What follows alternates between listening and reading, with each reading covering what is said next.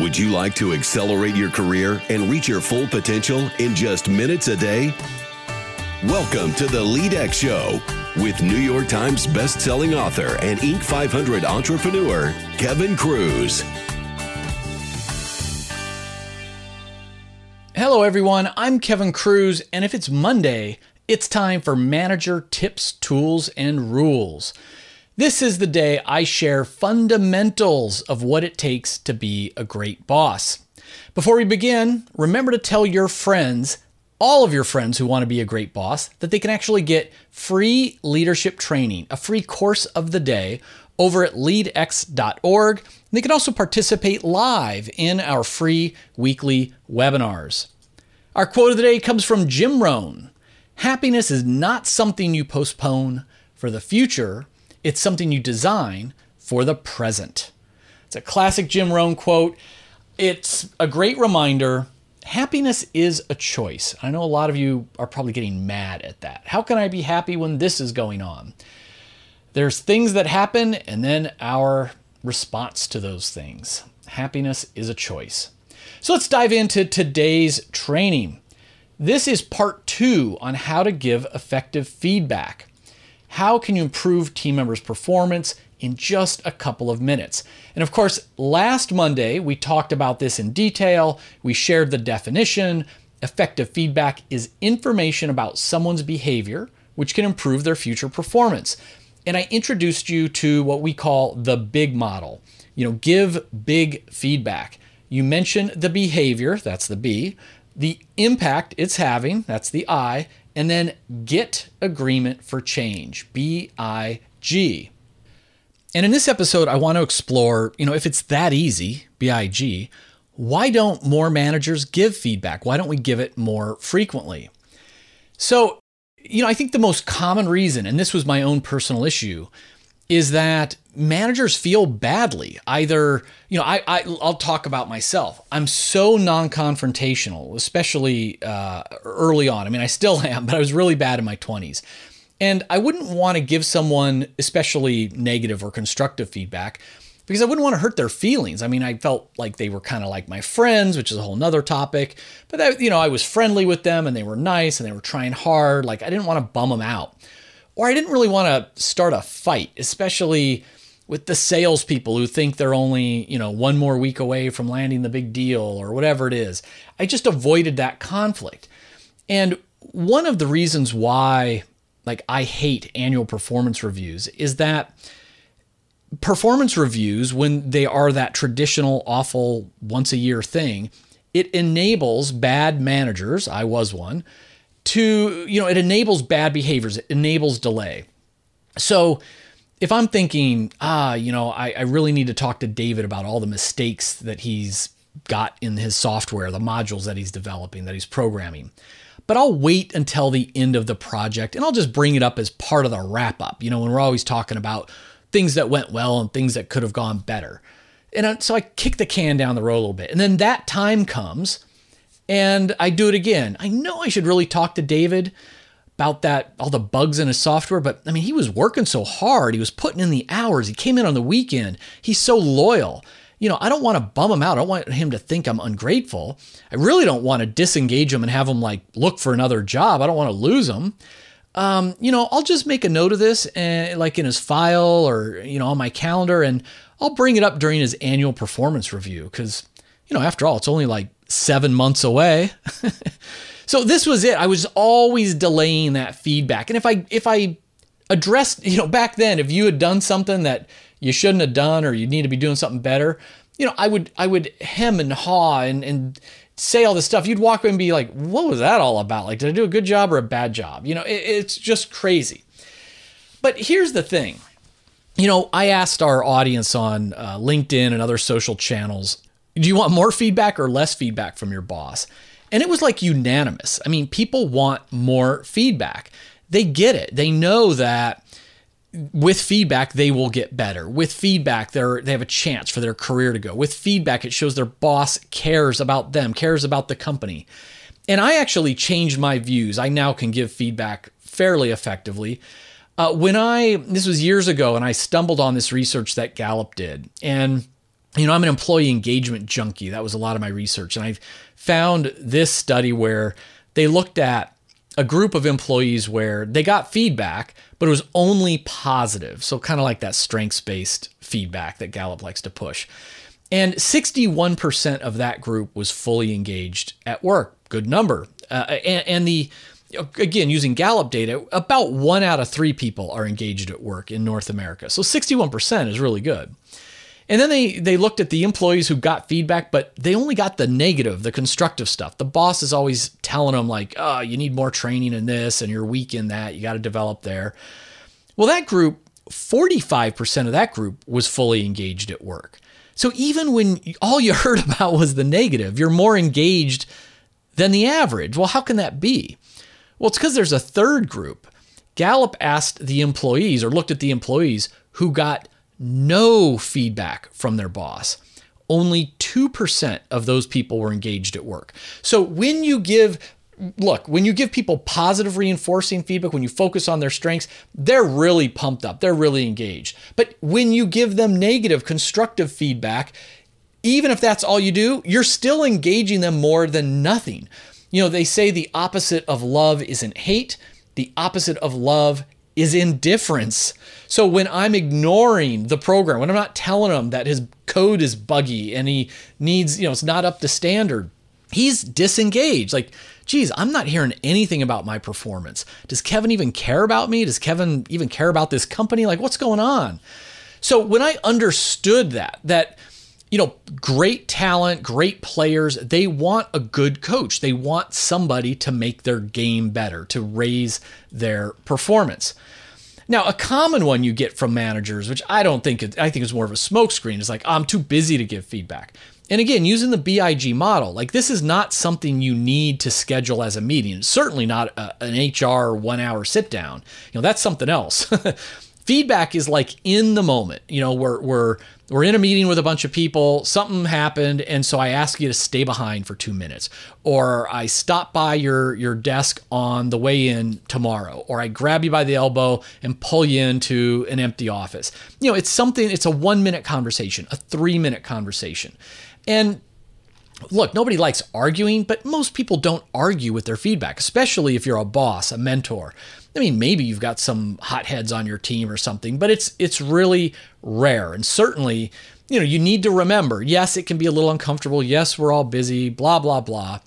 You're being paid to lead. And so you need to represent the interests of the company. And I feel you have a duty, an obligation to those who you serve, the people that are reporting to you, to make them better. The other thing I wanted to talk about in this episode is like common feedback mistakes. And so, the first mistake is that we often are just too vague with our feedback. And, whether it's a negative, like, Linda, you really got to step up your game, or a positive, Juanita, great job this week. Could be nice, but it's not very helpful. Why are you telling me I'm doing a good job? Was it because I worked extra hours? Was it because I was really calm and collected with that angry customer? Was it I had good ideas in the meeting today? Like, what was it? What do I do more of to get your praise, your attention? So you want to be as specific as possible. And similar to that mistake is the mistake of like labeling the person rather than the behavior. And look, we all have that dialogue in our head, like, he's got such a bad attitude, or she's great, but she's just not a team player, or you're a horrible communicator, and all those things could be true. I mean, it's hard not to make some of these judgments, but when it comes to feedback, when you're the boss, when you're the coach, you need to be specific. Like, think about, what are you seeing? What are you noticing? What behaviors are you noticing that gives you that conclusion? If you're a poor communicator, is it because I read your email that had 10 paragraphs in it and you could have made your point and asked the question in 3 sentences? So, your writing is too wordy and therefore time consuming and confusing. I'm making that up on the fly, but you get the idea. Instead of labeling people, identify their behaviors. another common mistake, sort of a third common mistake, is to delay feedback. Here in the United States, our airport security folks are called the TSA, and you always see their signs around when you travel. If you see something, say something, and they are all of our transportation. So it's on trains and buses and all this stuff. I don't know if it's on buses, but anyway, if you see something, say something, and that's the spirit of effective feedback. Again, it's not, as I already addressed, it's not something that you wait for the after action review. It's not something you wait for the performance review. You don't schedule it like a month from now when you both are going to be in the same town. It's one of those things where, look, if you can address it within the hour, that's ideal. Same day, good. Same week, fine. But like, this is something you want to create a culture of feedback. See, this is part of the problem is and again, I lived it. If you go a whole year and nobody's getting feedback, and then all of a sudden you start giving people feedback, everyone's like, what's that all about? Is he in a bad mood, or am I getting ready to get fired? Like, what is going on? You want to do the opposite. You want to make feedback like a daily thing. Hey, great job. Really liked the opening hook in that article you wrote. And then 3 hours later, hey, you said you were going to have me that article at 2:30 and it's now 2:40. What's up? Maybe I'm being a little too flip and casual, but the point is, whether it's reinforcing positive feedback or critical, constructive feedback, you just want to be zinging it around and receiving it. Let people know that you can give peer feedback. You can give feedback to your boss. One of my mentors, Rudy Carson, bought it was the first time I sold my company, and I ended up reporting to him and being a partner in the firm for 5 years. The very first workday, he gave a speech in front of this. My very first day at work was like the company retreat or whatever it was for the quarter, for the year. And he gives the CEO speech in the front of the room. I'm kind of trying to hide in the back as the new guy. And he comes rushing to the back. He knew I had done some public speaking. And his first question was, hey, how'd I do? Well, I'm not going to say anything to my brand new boss. First guy at the job. Hey, you did great, Rudy. Really liked it. No, seriously, tell me how I did. No, really, seriously, thought that was a good job. And then he zinged me. He asked the question. He said, if you had to suggest just one thing for me to change or do differently, if you had to, what would it be? So I can't remember what I told him, but I told him something. And so we want to create a culture of feedback in all directions. So we do that by not delaying it. We want to do it as quickly as possible. Now, another mistake, and I might get some arrows, some zingers on this one. This is a pet peeve of mine. It's the praise sandwich. So this is like old school wisdom that if you're going to give somebody, negative feedback, you sandwich it between two pieces of positive feedback. Like, hey, Harvey, I really appreciate all the extra hours you've been putting in lately. But I notice your code's been filled with bugs and doesn't follow our Java style guide. You need to be more careful about that. But hey, the guys on your team say you're a lot of fun to have around. And the thinking is like, it makes it less awkward if you're saying something positive and it's more balanced, showing that you're recognizing the good stuff. I think that's a bunch of crap. Like, just tell me straight. Like, if you gave me a praise sandwich, I would puke. Because like, look, coach me, do it or don't. Like, don't lie to me and come up with fake praise to try to make the pill go down a little bit better. Just have the professional courage to tell it like it is. Because, in my Harvey example, Harvey's going to walk away and be like, cool, I got 2 good things going on and only 1 negative. I'm twice as good as I am bad. Or what the heck was that conversation all about? Just say it. And, I guess the final mistake I'll bring up is, again, when we lack professional courage, often we will put the blame on others, especially on those kind of really awkward conversations like dress code or bad body odor or whatever it is. Instead of saying, like, telling someone, I've got a problem with the way you're dressing, like this is a problem. If you're afraid that's going to be a fight or embarrassing, or, hey, I notice you stink, you smell, and I'm just being flip. You wouldn't use those words, of course. You would say something, the mistake is to say, Pat, a lot of people have been talking about the way you dress. Many people find it inappropriate. And so that's distancing you from the critique or the feedback. So that's making you feel safe, and you might think it's making it a more acceptable conversation because it's just like, hey, I'm just telling you what other people are saying. But no, Pat's going to say like, well, what are you talking about? Who thinks I'm dressing inappropriately? Like, do you think I am? So it's going to bounce back on you and put you on the spot, or it's going to cause a fight. And she's going to go like, oh, I bet it's, whoever, Linda down the hall. She's never liked me. Now she's complaining about the way I dress. She's just jealous. Like, you're going to cause all kinds of problems by saying other people are talking about this issue. You just have to be direct about it and tie it back to the standard. The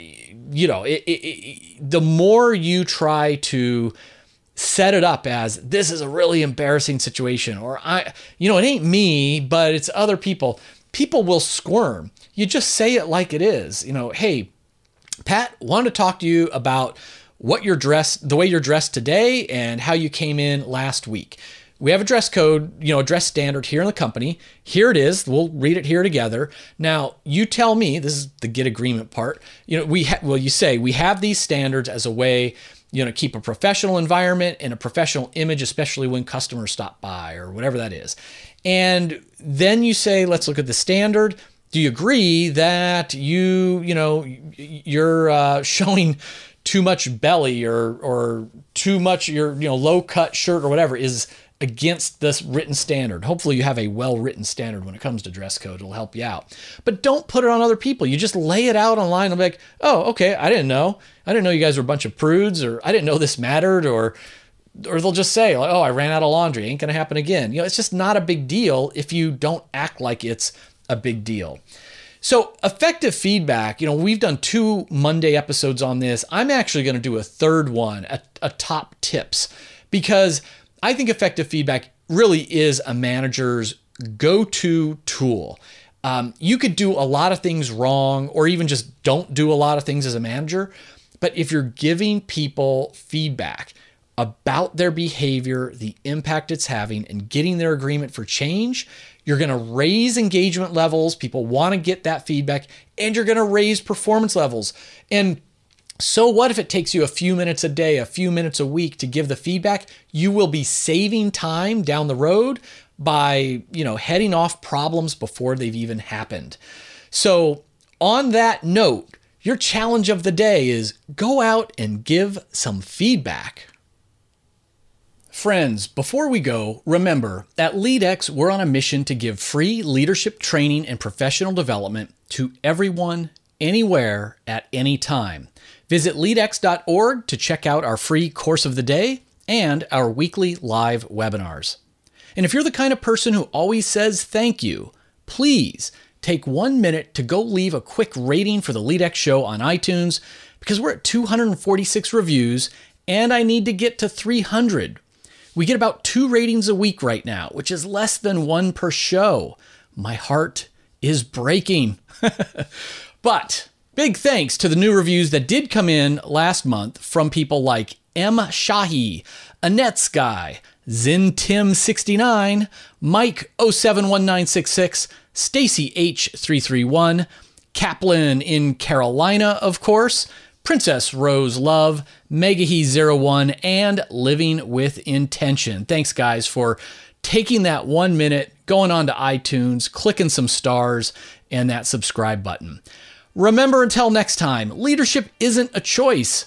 Leadership is influence, and we influence all of the time, at work, at home, and in our communities. Today, lead mindfully. Lead with intent.